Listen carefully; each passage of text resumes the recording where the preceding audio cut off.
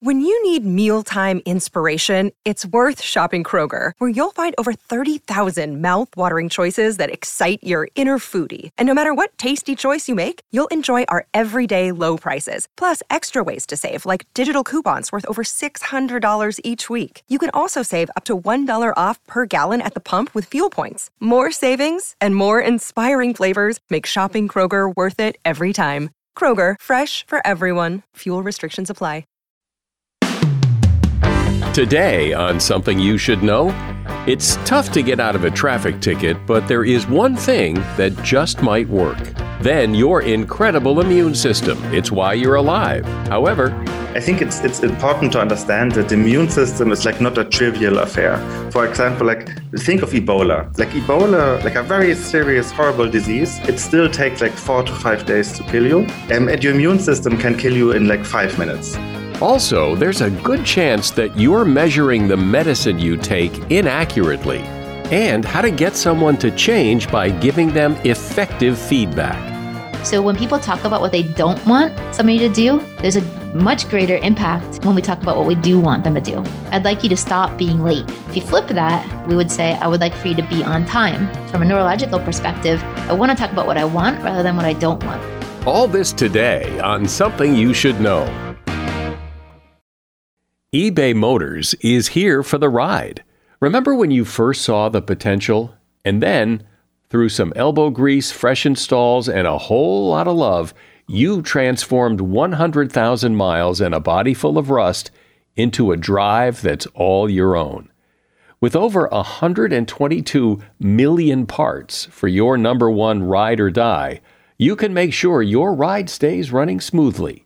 Brake kits, LED headlights, exhaust kits, turbochargers, bumpers, whatever your baby needs, eBay Motors has it. And with eBay Guaranteed Fit, it's guaranteed to fit your ride the first time, every time, or your money back. Plus, at these prices, you're burning rubber, not cash. Keep your ride or die alive at ebaymotors.com. Eligible items only. Exclusions apply. See ebaymotors.com. Something you should know. Fascinating intel, the world's top experts, and practical advice you can use in your life. Today, Something You Should Know with Mike Carruthers. Hi, welcome to Something You Should Know. Are you a good driver? Most people consider themselves to be better than average. I like to think of myself as a good driver, and one of the criteria I use in making that determination is I don't get tickets. I haven't gotten a ticket in a long time. I don't get pulled over because I'm a fairly cautious driver. But if you do get pulled over by the police, you should really think before you say anything. When you understand who's in the power position, that being the police officer, you really only have one approach if you want to get out of getting that ticket, and that is to appeal to the officer's compassion. Frank Luntz, author of the book Words That Work, says, think about it. If you try to argue by saying you weren't going that fast or the radar gun is wrong, you'll always lose because you have no power in the conversation. But if you say, I'm sorry, you change the whole dynamic of the conversation. It may not always work. In fact, it often will not work. But police officers have something called officer discretion, meaning even though they pull you over for a violation, they are not required to give you a ticket. They have some discretion as to whether or not to give it. And appealing to their compassion is about the only way to get a break. And that is something you should know. Most likely you have a pretty good idea of what your immune system is and how it works to protect you. But you're about to hear it explained in such a fascinating way that will teach you things you never knew about your immune system and give you a much better understanding of how it works. My guest is Philip Detmer. He is a science writer who has a YouTube channel with over 14 million subscribers and over 1 billion views. He has authored an incredible best-selling book called Immune, A Journey into the Mysterious System That Keeps You Alive. Hey, Philip, welcome. Thanks for coming on. Hi, thanks for having me. So in a nutshell, explain very simply, what is the immune system? Well, the immune system is like the second most complex biological system known to us after the human brain. It's like a super complex, multifaceted organ system that like literally spans your whole body from like your toes to your nose. It has like hundreds of like little organs, little bases all over your body. It has like its own highway system. It has like two bigger organs that you probably don't know a lot about. One is above your heart, as big as a chicken wing. It has like trillions of cells. Every day you produce billions of new immune cells and billions die. It is you. It's like a integral part of your body. When people talk about their immune system, they talk about things like, he has a really strong immune system. He never gets sick, or somebody does take certain supplements and that supposedly builds their immune system and makes it stronger. What's your take on all of that? There's many people who think they never get sick because they take cold showers or like they do this or that, but like everybody gets sick. So that's literally not a thing. Actually, our immune systems differ a lot from person to person. And that makes sense if you think about it. So if all of our immune systems were exactly the same, what could happen on a species level is that like a specific bug came along and just like killed all of us. So our immune systems vary a little bit from person to person. Maybe your immune system is a little bit better with dealing with viruses than mine. Maybe my immune system is a little bit better in dealing with like certain bacteria. But like through all these little differences, like on a species level, we can basically make sure that like no single thing can easily wipe all of us out. But yeah, so like the immune system differs also a lot from our lifestyle choices. So like if you smoke, for example, you make your immune system weaker. If you don't work out, your immune system doesn't have as good of a time, or if you're undernourished. But also like lifestyle choices. And so I understand that there are things that you do that could suppress your immune system, but you also hear people talk about how, if you take this supplement or if you eat this food, that you will improve your immune system. So is that possible, or it's only there are things that make it worse, but there aren't things that make it better? The problem with the immune system and with immunology in general, like nowadays, is that like people never like learned how complex the immune system is and how it works, and that gives many people like the false impression. Like if you think about it, in the way people talk about it, it's almost as if the immune system is like a sort of energy field, like a force that you can charge up and that can like wind down, and like if you put something in it, like your energy immune system field gets stronger. But that's not how it works. The immune system is like a really complicated orchestra of like many billions and trillions of parts that work together specifically. So the idea that you can like pop a pill or buy an orange juice that has like immune boost on it, and then like your immune system gets stronger, that's just like not how it works. People have the image that like the immune system needs to be strong and powerful and like run around and like smash enemies in the head, like crack their skulls open. But like the immune system is actually a very dangerous system for ourselves. So like every time your immune system is active, it like does a little bit of damage. It like stresses your body. So you want your immune system not to be as strong as possible. You want it to be as balanced as possible. And boosting it in a sense is like counter to that idea. It just doesn't make sense. Yeah, well, I've heard that, for example, sometimes when you're sick, the symptoms that you feel are not the sickness. The symptoms are the result of the immune system fighting the sickness. It's your immune system that makes you feel the symptoms. So, for example, like if you have the flu and like your arms and legs ache and you feel really bad and tired and knocked out, that's actually your immune system doing its job. It uses up a lot of resources. In fighting, it does a lot of like collateral damage because it has to. It can't be as selective. I mean, in the end, it's like like it prefers to do a little bit too much damage instead of a little bit too too less. Well, see, that's really interesting because I think most people believe that the immune system is kind of this friendly gladiator that's by your side and fighting off all these terrible things to keep you healthy and safe. And I guess to some degree it is, but in order to keep you safe, it has to be very tough, and sometimes it can be very, very powerful and even harmful. I think it's important to understand that the immune system is like not a trivial affair. For example, like think of Ebola. Like a very serious, horrible disease. It still takes like 4 to 5 days to kill you. And your immune system can kill you in like 5 minutes. Like if you have an allergic shock, that's your immune system like misfiring very seriously. So the immune system has like much more power to like hurt and kill you. Many parts of the immune system actually have like no other job than calming down the immune system itself and just like measuring like how like is the amount of fighting we are doing, is the reaction, is that like just the right level, is it too much, is it too little, and if it's too much, can we calm down? Like your immune system has many built-in mechanisms that shut it off or like calm it down just to avoid that.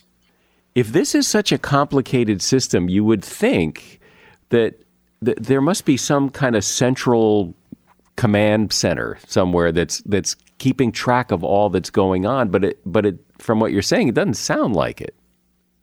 Yeah, no, it does. Oh my God, that's like one of the parts that makes the immune system so fascinating and so cool. The immune system is made up of cells. Cells are like little protein robots. They don't feel anything. They don't think.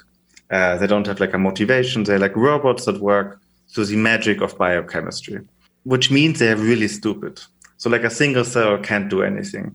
Somehow, through evolution and the wonders of biochemistry, cells have like found a way to do really complex things, although like they individually are really dumb. And somehow through this way, our immune system usually finds exactly the right way and exactly the correct response to a threat. So help me understand, is the immune system strictly a fighter that goes after things and kills them? Or is the immune system also a healer? And my example would be, say, if I cut my finger and in time my finger heals and goes away and the cut goes away as if it had never happened, can I thank my immune system for healing that or not? You can thank your immune system that you didn't die. When you cut yourself, like certainly a few bacteria, some that are living on your skin or like some like from your kitchen counter, wherever you cut yourself, they will like invade the wound. And your immune system basically reacts immediately to like kill those invaders as quickly as it can. And if it couldn't do that, like then like you develop an infection that would kill you like sooner or later. When you cut yourself, you have like immune soldiers that are like living under the skin that are just like ready to defend you like on a moment's notice. So you said a few moments ago that like when you have the flu and you ache and you're all stuffy and your head hurts, that isn't the flu, that's the immune system fighting the flu. But why does it do that? How does that fight the flu? Think about it like what a virus really is. You have like this little tiny parasite that infects your cells. It goes like into the cells themselves, multiplies, and like one virus becomes hundreds or even thousands. And then it kills the cell, or like it leaves the cell again, it infects again, maybe dozens, maybe hundreds, maybe thousands of new cells. So like the growth of viruses is just like super rapidly, and like your body is pretty screwed in a sense. So your immune system had to like come up with a way to react to an enemy like that. And a virus infection like the flu is like fairly serious actually. So like you somehow need to prevent like those viruses that multiply so quickly to just like take over like your body in a few like hours or days. Your immune system is like they release an enormous onslaught of chemicals that flood your body. And actually like in the case of many virus infections, you can like detect those chemicals like in the blood before you feel sick. So like your body is like gearing up. And these chemicals do a lot of things. So like, for example, they tell all of the civilian cells around like, hey, just like viruses are around, take care, be careful, slow down your natural processes, just like be on watch. Or they tell your brain maybe a fever would be a good idea, like heat up and create an environment that the virus doesn't like. This is how cells do it. They release all of these chemicals to tell a lot of cells what they need to do right now, how they should react, how they should support the work of the immune system. And that is and you feel that is discomfort. A lot of that is not great to you, which is also incidentally a good side effect, because it forces you the actual living human, it forces you to calm down and seek rest and just let the body do its work. I'm speaking with Philip Detmer. We're talking about the immune system and how amazing it is. Philip is author of a great book called Immune, A Journey into the Mysterious System That Keeps You Alive. A shout out to Claritin for supporting this episode and providing us with samples.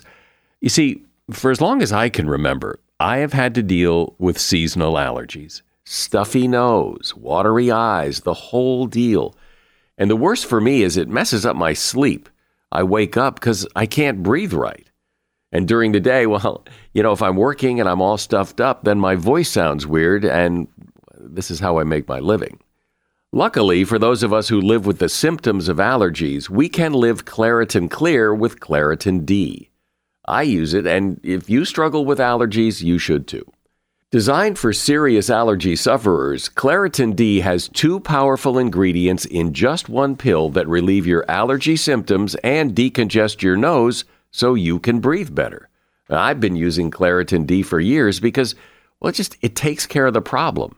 Ready to live as if you don't have allergies? It's time to live Claritin Clear. Fast and powerful relief is just a quick trip away. Find Claritin D at the pharmacy counter. Ask for Claritin D at your local pharmacy counter. You don't even need a prescription. Go to Claritin.com right now for a discount so you can live Claritin Clear. Use as directed. If you have to hire someone, what's the best way? Referrals? Well, maybe that could work. But just because somebody knows somebody who knows you doesn't necessarily mean they're qualified. Or you could pull out that file of random resumes that came in during the last 6 months. Maybe there's somebody in there. Maybe. Now, if you're hiring, you need Indeed. Indeed is your matching and hiring platform with over 350 million global monthly visitors, according to Indeed data, and a matching engine that helps you find quality candidates fast. As a business owner, I've found that hiring the right people, there's just nothing more important. Don't leave it to chance or a referral or a random resume. Use Indeed. In the minute I've been talking to you, 23 hires were made on Indeed, according to Indeed data worldwide. Indeed's matching engine is constantly learning from your preferences. So the more you use Indeed, the better it gets. And listeners of this show will get a $75 sponsored job credit to get your jobs more visibility at Indeed.com/something. Just go to Indeed.com/something right now and support this show by saying you heard about Indeed on Something You Should Know. Indeed.com/something. Terms and conditions apply. Need to hire? Oh, you need Indeed. So, Philip, here's a question. When I get the flu or when I get a virus, I get it, the immune system goes to work, and then if I'm exposed to that virus again, I probably am not going to get it. How do we know? How does the body know, well, you've had this before, and how does it protect me from getting it again? That's one of the most amazing things about the immune system. It has living memories. So in a nutshell, you have 2 different defense mechanisms in your immune system. You have 2 different immune systems. You have your innate immune system. Those are your immune soldiers that they're ready at any time. There's an infection, they just stream in and fight. And your second immune system is your adaptive immune system. You can imagine that as your super weapons, as something a little bit more stronger, but it has a downside. It needs to gear up and get ready. It takes about 5 to 10 days to get ready. And when it gets ready, it activates a lot of super weapons. You've probably heard of antibodies. Those are parts of that. throughout the infection, basically get intel from your innate immune system, determine which kind of enemy is attacking you. They're like creating exactly the right weapon for that enemy, like antibodies. When that's fully activated, you get healthy again. Like it usually like kills the invaders and like ends the infection. To do that, it creates a lot of additional like super weapon cells. And when the disease is over, basically, when you're good again, most of these cells kill themselves because they're no longer needed. But like some remain, and they remain in your body for like years, or maybe like if you're lucky for the rest of your life. And they just like the next time the exact same enemy infects you, they are just like already there, and they don't need those like 5 to 10 days to get ready. And that's usually enough to protect you against many diseases, hopefully like for a lifetime. What about this idea that we live perhaps in a too clean environment, that kids need to roll around in the dirt, that we need more exposure to bacteria and things for our immune system to work properly? What about that? Is that true? What you're referring to is the hygiene hypothesis. It's sort of correct. It's a little bit different. So like the science is still not completely in on all of that, but like the idea is it's probably more like you're not confronted with the right kind of germs. When you are born, like as a kid, like your adaptive immune system is a little bit like a computer. Like the hardware is already there, but like not all of the software is like ready. In like the first years of your life, your immune system is gathering data. It's gathering like software to like boot up properly, which is like the reason why kids get like sick more often. So it's like their adaptive immune system is like not fully like activated yet. So when you're like not confronted with like a lot of the like quote unquote good germs that you should be confronted with, then it doesn't get to collect enough of the software information, not enough data. And what this can mean is that like then later in life, like your immune system might overreact to like bugs that it should be totally fine with. Like in these early days, your immune system learns like, oh, this bacteria again. Oh, I know them. Like, oh, like yeah, they are fine. Like this bug can live here, or like I'll just like quietly kill it, but like no big deal. And if it doesn't have this information, this can lead to like allergies later in life. So it's not so much actually that your immune system needs to like it needs to fight and toughen up, and it's way more that it like needs to learn like who is harmless. And when it learns that, what are the kinds of things that, or when it doesn't learn that, what are the kind of things, the kind of reactions that people have? What typically are those?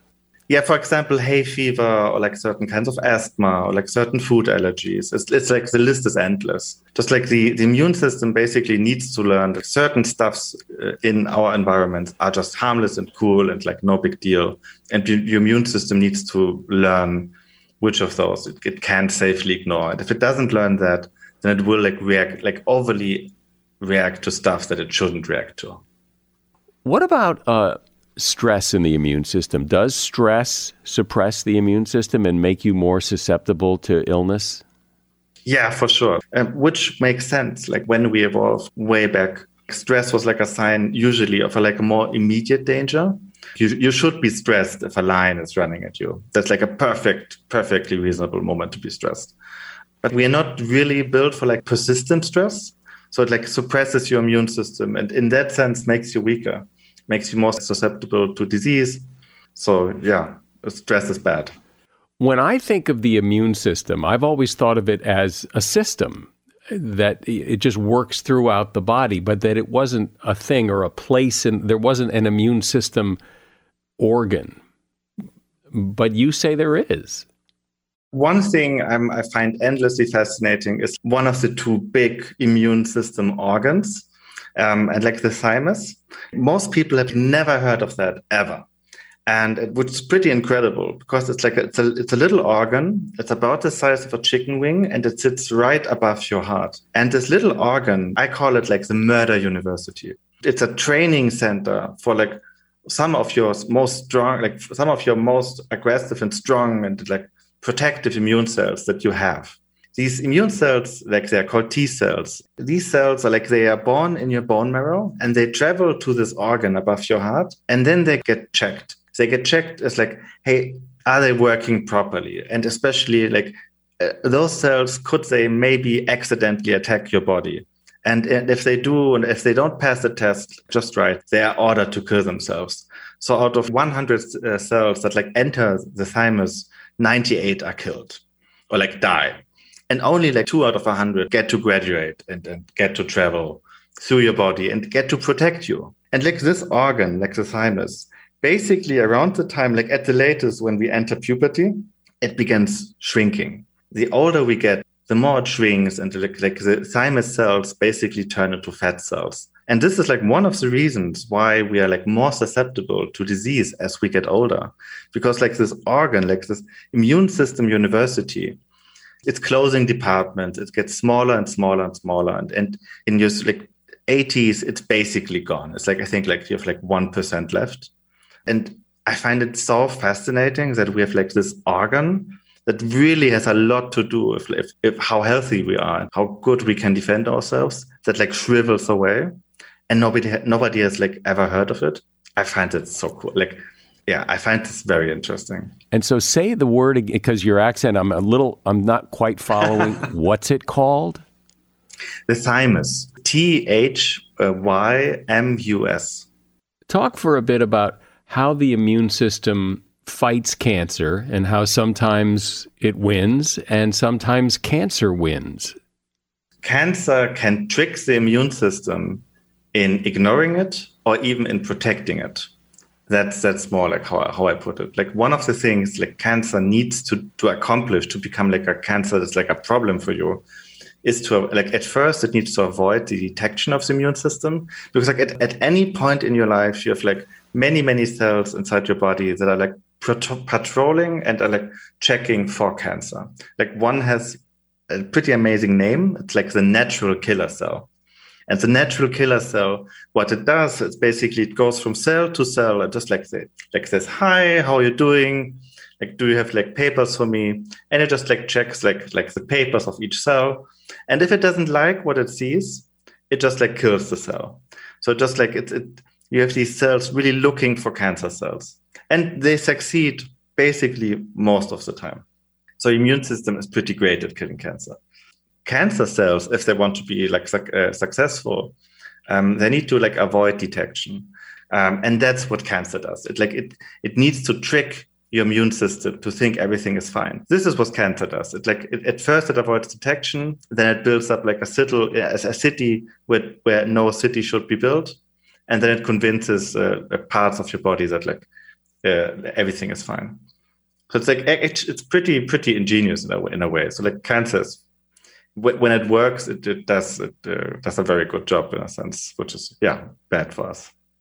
But if cancer is so ingenious, why does it continue to grow and kill its host, which ultimately kills itself? That doesn't seem ingenious. Cells are not conscious. They don't have thoughts, they don't have dreams, they don't have hopes, they don't have goals. And it's the same with cancer cells. They don't know. And maybe I can say that as a cancer survivor. It's like cancer cells are not evil. They're just stupid. They do what like every living thing is like sort of like made to do.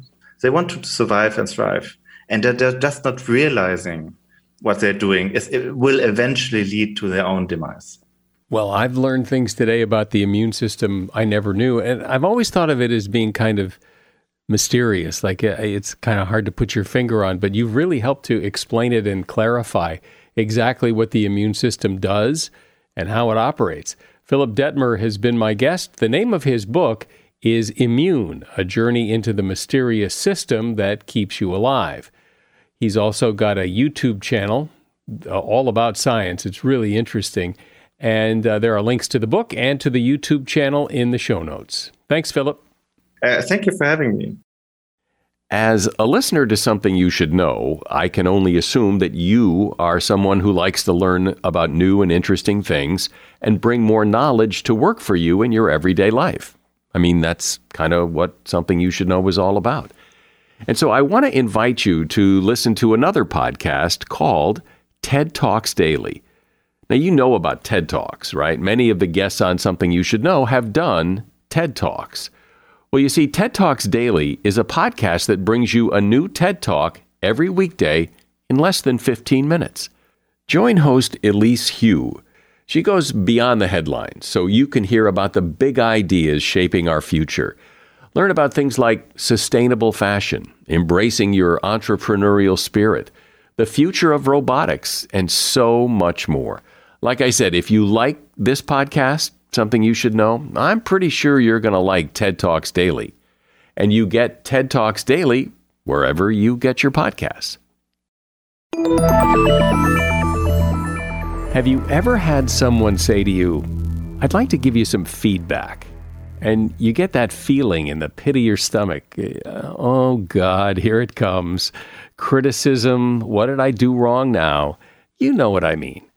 Often, feedback doesn't feel good at all. But feedback, if done right, can be helpful, constructive, and instructive. It's that if done right part that's often missing. Here to discuss the important topic of feedback is Leanne Renninger.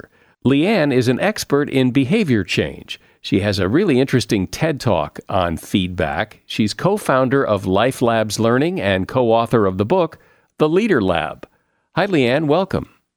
Thank you. Happy to be here. So generally, I think people don't like feedback because it's usually just another word for criticism. People don't often tell me they want to give me feedback and then just tell me how wonderful I am. And so I think people put their guard up when they know feedback is coming, and they're not really receptive to it. What's your take? Yeah, I think if it's not done well, then it's, of course, can do more damage than good. But I'd say done well, it's going to be one of the most important skills that a human can have. And so what does it mean to do it well? There's 4 parts to a good feedback message that we found from our research. And what it will contain, if I say it as simply as I can, is it's going to open with the person knowing you're giving feedback. So we call that a micro yes. So I would say like, oh, wait, can I share an observation I have, or can I share a thought I have, or can I share my reaction to what I just saw or heard or what just happened? So that'd be part 1. If you picture like 4 building blocks. Then we're going to move to part 2, which is naming the behavior that one saw.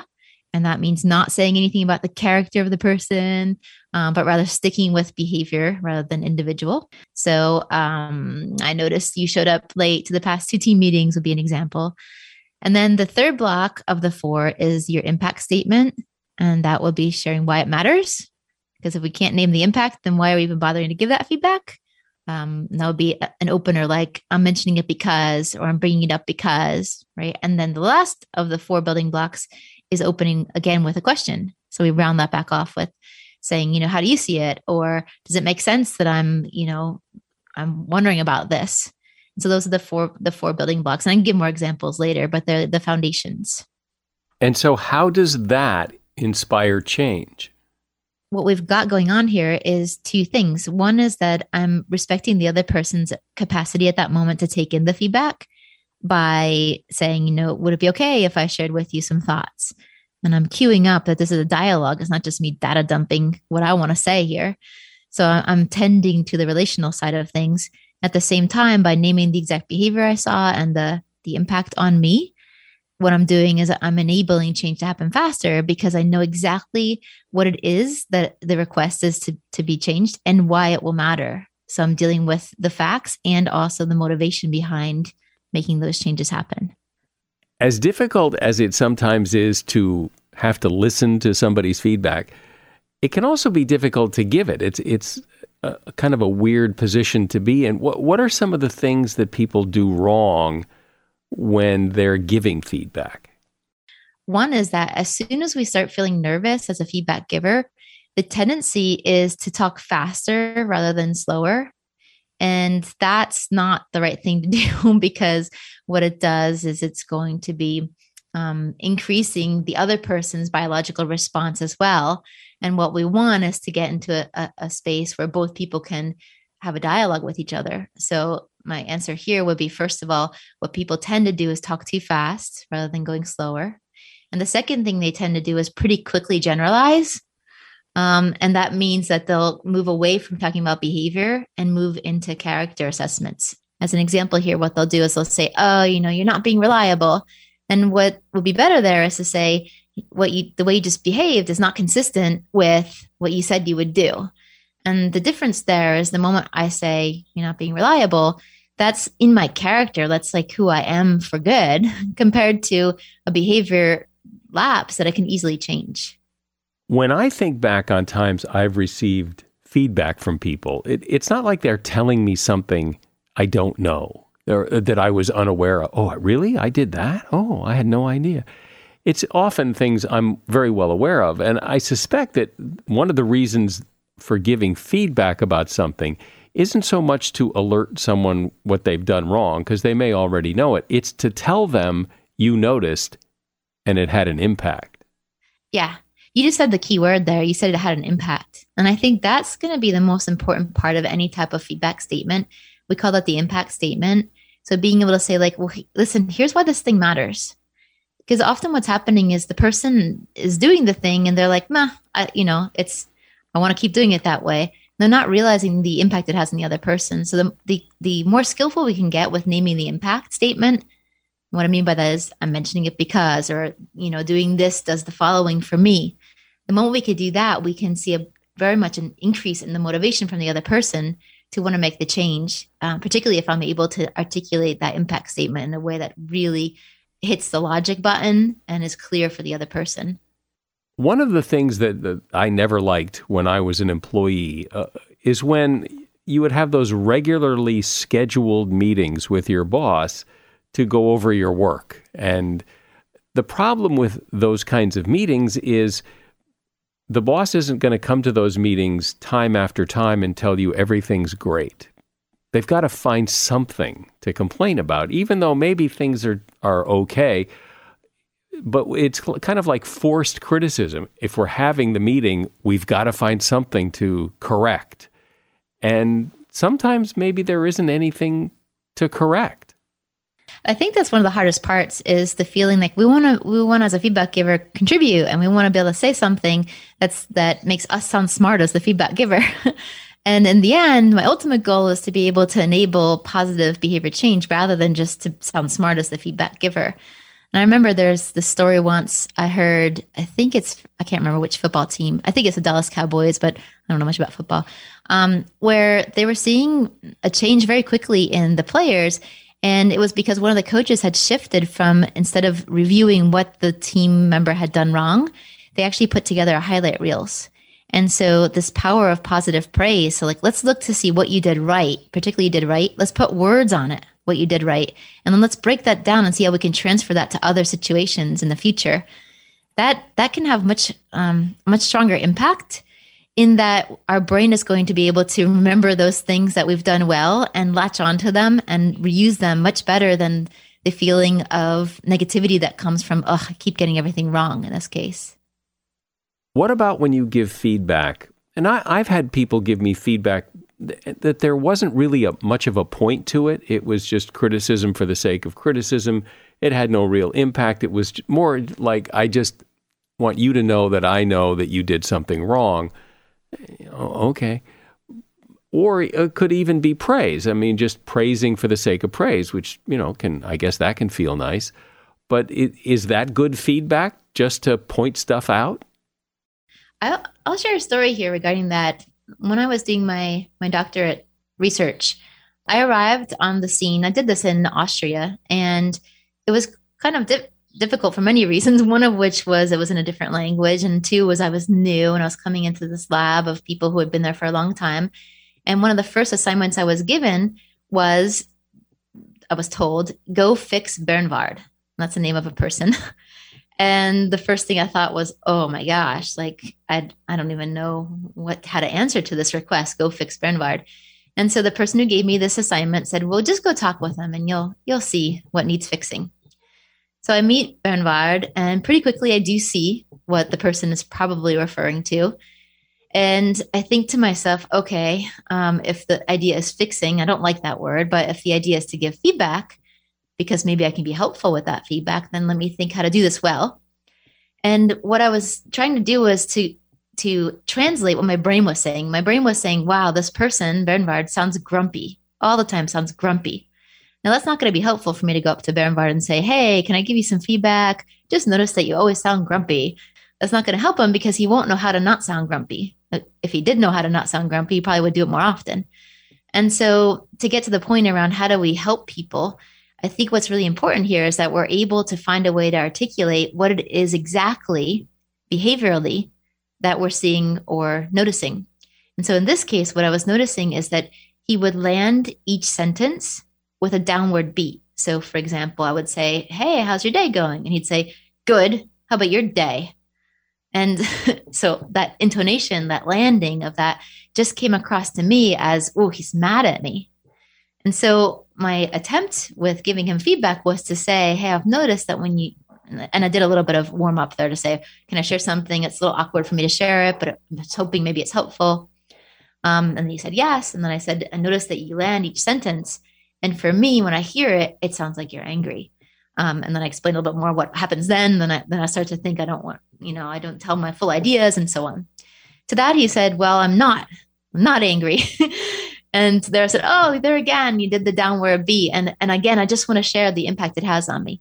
So this story can go on a little bit longer as to how we resolved it. But what I wanted to share here is he had never been told what it was that was coming across as grumpy. And whether or not I was right or wrong with my assessment of what caused that perception, it definitely was something he could at least work with. And so my answer would be, yeah, we need to name specifically the thing that's bothering us in behavioral terms if we truly want to make impact. How did you resolve it? How did you get him to, or did you get him to change? And how did you get him to change? Yeah, well, this is a sweet part of the story. He's, by the way, given me permission to share this story. It started off with some very sweet attempts where, as he would talk with me in particular, he would lift the ends of his words. So he'd be like, so how's your day going today, Leanne? And it was an exaggerated attempt. Now, suddenly we had an injection of humor into the situation. But what I did notice is that over time with his other colleagues too, people could see that he was making more of an attempt. Now, he doesn't have to follow everything other people would want, but what I was hoping for in my care for him over time, like truly I started really hoping that he could improve his relationships, is that there'd be at least an understanding from his side, oh, the person might be thinking that I'm mad at them. I don't want that. And so the resolving of this situation was for him to actually say more often, oh, I like what you're saying. And so he'd do his intonation. I like what you're saying. I'm just wanting to think more about it, right? So he could add more intention statements and articulate more what he was thinking rather than letting people interpret it through his downward intonations.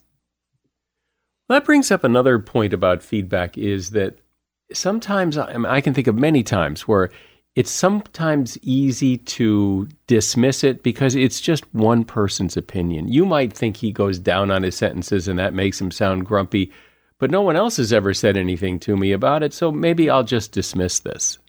Yeah, I think that's a fair point, right? So if the person wants to try to understand a data set, that's totally fair and they should do so. What I want to do is build a foundation for them to at least be able to say, in this data point of one, I'm noticing this. And if I'm going to maintain a relationship with, in this case, me or whoever it might be, I want to try to improve that relationship. There's one thing I want to add, though, and that is the danger in invoking what we call the royal we. So we have noticed that you, or I've heard from other people that you, or I continually hear that you. That type of feedback's not going to land because it's going to immediately pull up the defensiveness. As social creatures, we really, of course, don't like the idea that other people might be talking about us. And so my suggestion would be to not triangulate. Triangulate means that I'm going to say what somebody else said about the other person. So instead of just a one-to-one relationship, I'm pulling in other people. And instead, try to just name my own observations. And if the person doesn't change based on that, that's okay. I can just keep naming the impact on me over time. Right, because it's very common, and I think for people to use the royal we, and it's not just me that's noticed. Other people have noticed this too, because you think that that's kind of bringing consensus to the table here. But what you're saying is it really just creates defensiveness. Yeah, there's a technical term for this called the quantum Zeno effect. Sounds very fancy, but the idea here is I don't want to actually hinder the possibility of change within the other person. what I want to do is I want to enhance the possibility. I want to catalyze their urge to change. And so often we think, oh, when we invoke the royal we, that's going to add more fodder to the fire. Are there other things besides feedback that work to get people to change their behavior? Whoa, I like this question. Yeah, so what comes to my mind is that I want to create an environment that makes it more possible for that person to enable change to happen. So on the one front, what I want to do is I want to be able to ask questions that will inspire insight for the other person. And what I mean by that is I could tell somebody what to do, and we call that stepping into telling mode, right?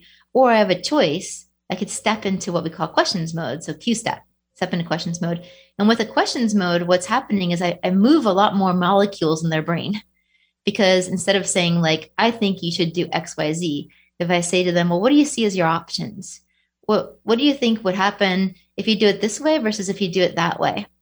And the more molecule change I can have happen in their brain, the more likely we lay down a neural network that will enable that change to stick for the future.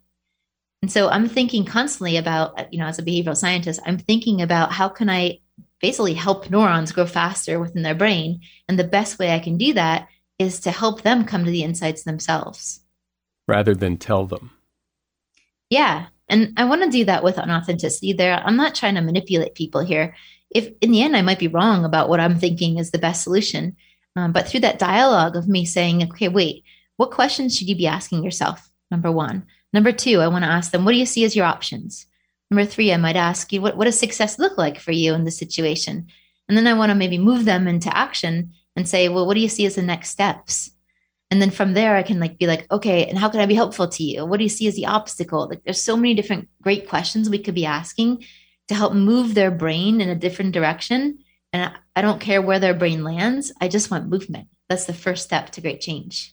Well, it does seem that if you really want to give feedback so that people change, you got to be really careful how you say what you're going to say.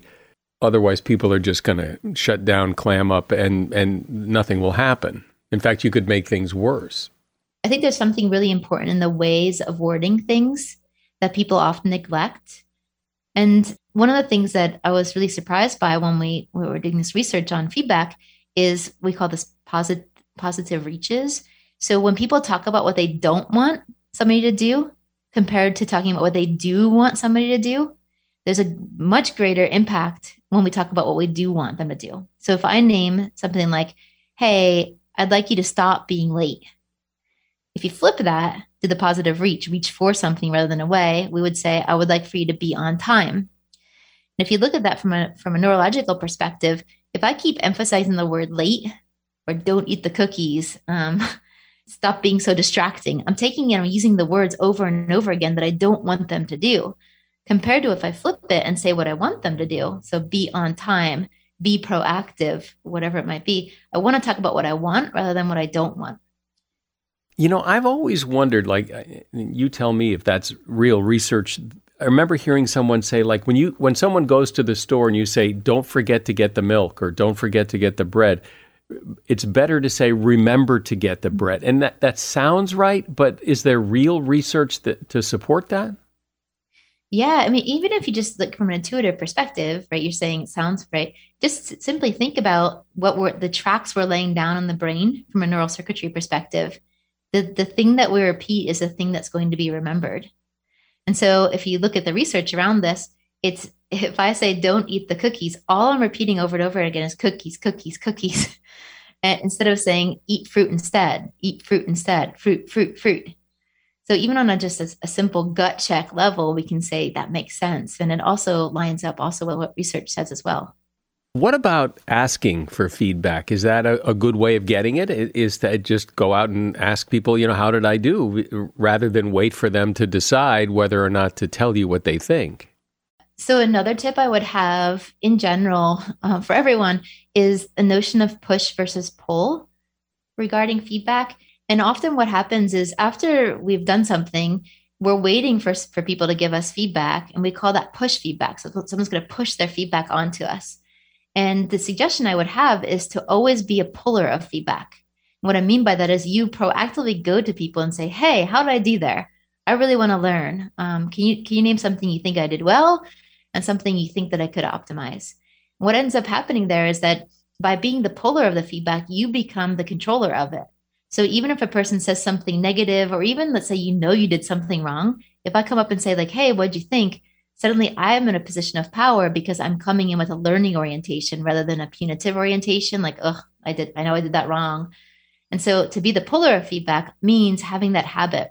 And my suggestion to listeners would be, even right now, after you're done listening to what I'm saying, grab your phone, and if you have the bravery to do this, text 3 different people and simply say to them, hey, I'm looking to learn. And what I'd like for you to do is to share 3 words that come to your mind when you think about me. And I'd like for them to be 3 things you think that are positive about me, and then 1 thing you think I could optimize. And it's really interesting. You start seeing these words coming in from your friends, because over time you start to see patterns in what's happening. And weirdly, because you were the one who asked for the feedback, you pulled the feedback, you're in control. And it feels almost like, oh, I'm an experimenter trying to learn. And whether or not I agree with them doesn't matter, because what I'm seeing is just data points. And with that, I can decide what I want to do with that, with the data I've collected. Well, I think this is such an important topic to discuss, because everybody at some point has to give feedback and is going to get feedback. And understanding the dynamics of it, how it works and what's effective, I think makes it a much more worthwhile exercise that has some real impact. I've been speaking with Leanne Renninger. She is an expert in behavior change, co-founder of Life Labs Learning, author of the book The Leader Lab, and she has a really interesting TED Talk you can see online about much of what we've been talking about on the topic of feedback. There's a link to her book and to the TED Talk in the show notes. Thanks, Leanne. Thank you. Have a good rest of your day. Obviously, when you take medicine, you want to make sure you take the right amount. And a study published in Pediatrics found that many parents mix up teaspoons and tablespoons and regular kitchen spoons when administering liquid medicine to their children, and presumably to themselves. As a result, they often get the wrong dose. One big problem is using a tablespoon or teaspoon from your silverware drawer. Silverware makers are not required to make their spoons to any standard measurement, and they usually don't. You have to use a measuring spoon like you use for cooking or baking in order to get the right amount. Giving too small of a dose, well, that can make the medicine less effective. Giving too large a dose can make it toxic. Confusion about units of measurement result in more than 10,000 annual calls to poison control centers, according to that study. And that is something you should know. One of the things that fuels any podcast success is ratings and reviews. So it would help us if you wouldn't mind taking a moment to go to Apple Podcasts or Spotify, or really wherever you listen, and leave us a rating and review. It would be greatly appreciated. And it's a great way to show your support. I'm Mike Carruthers. Thanks for listening today to Something You Should Know.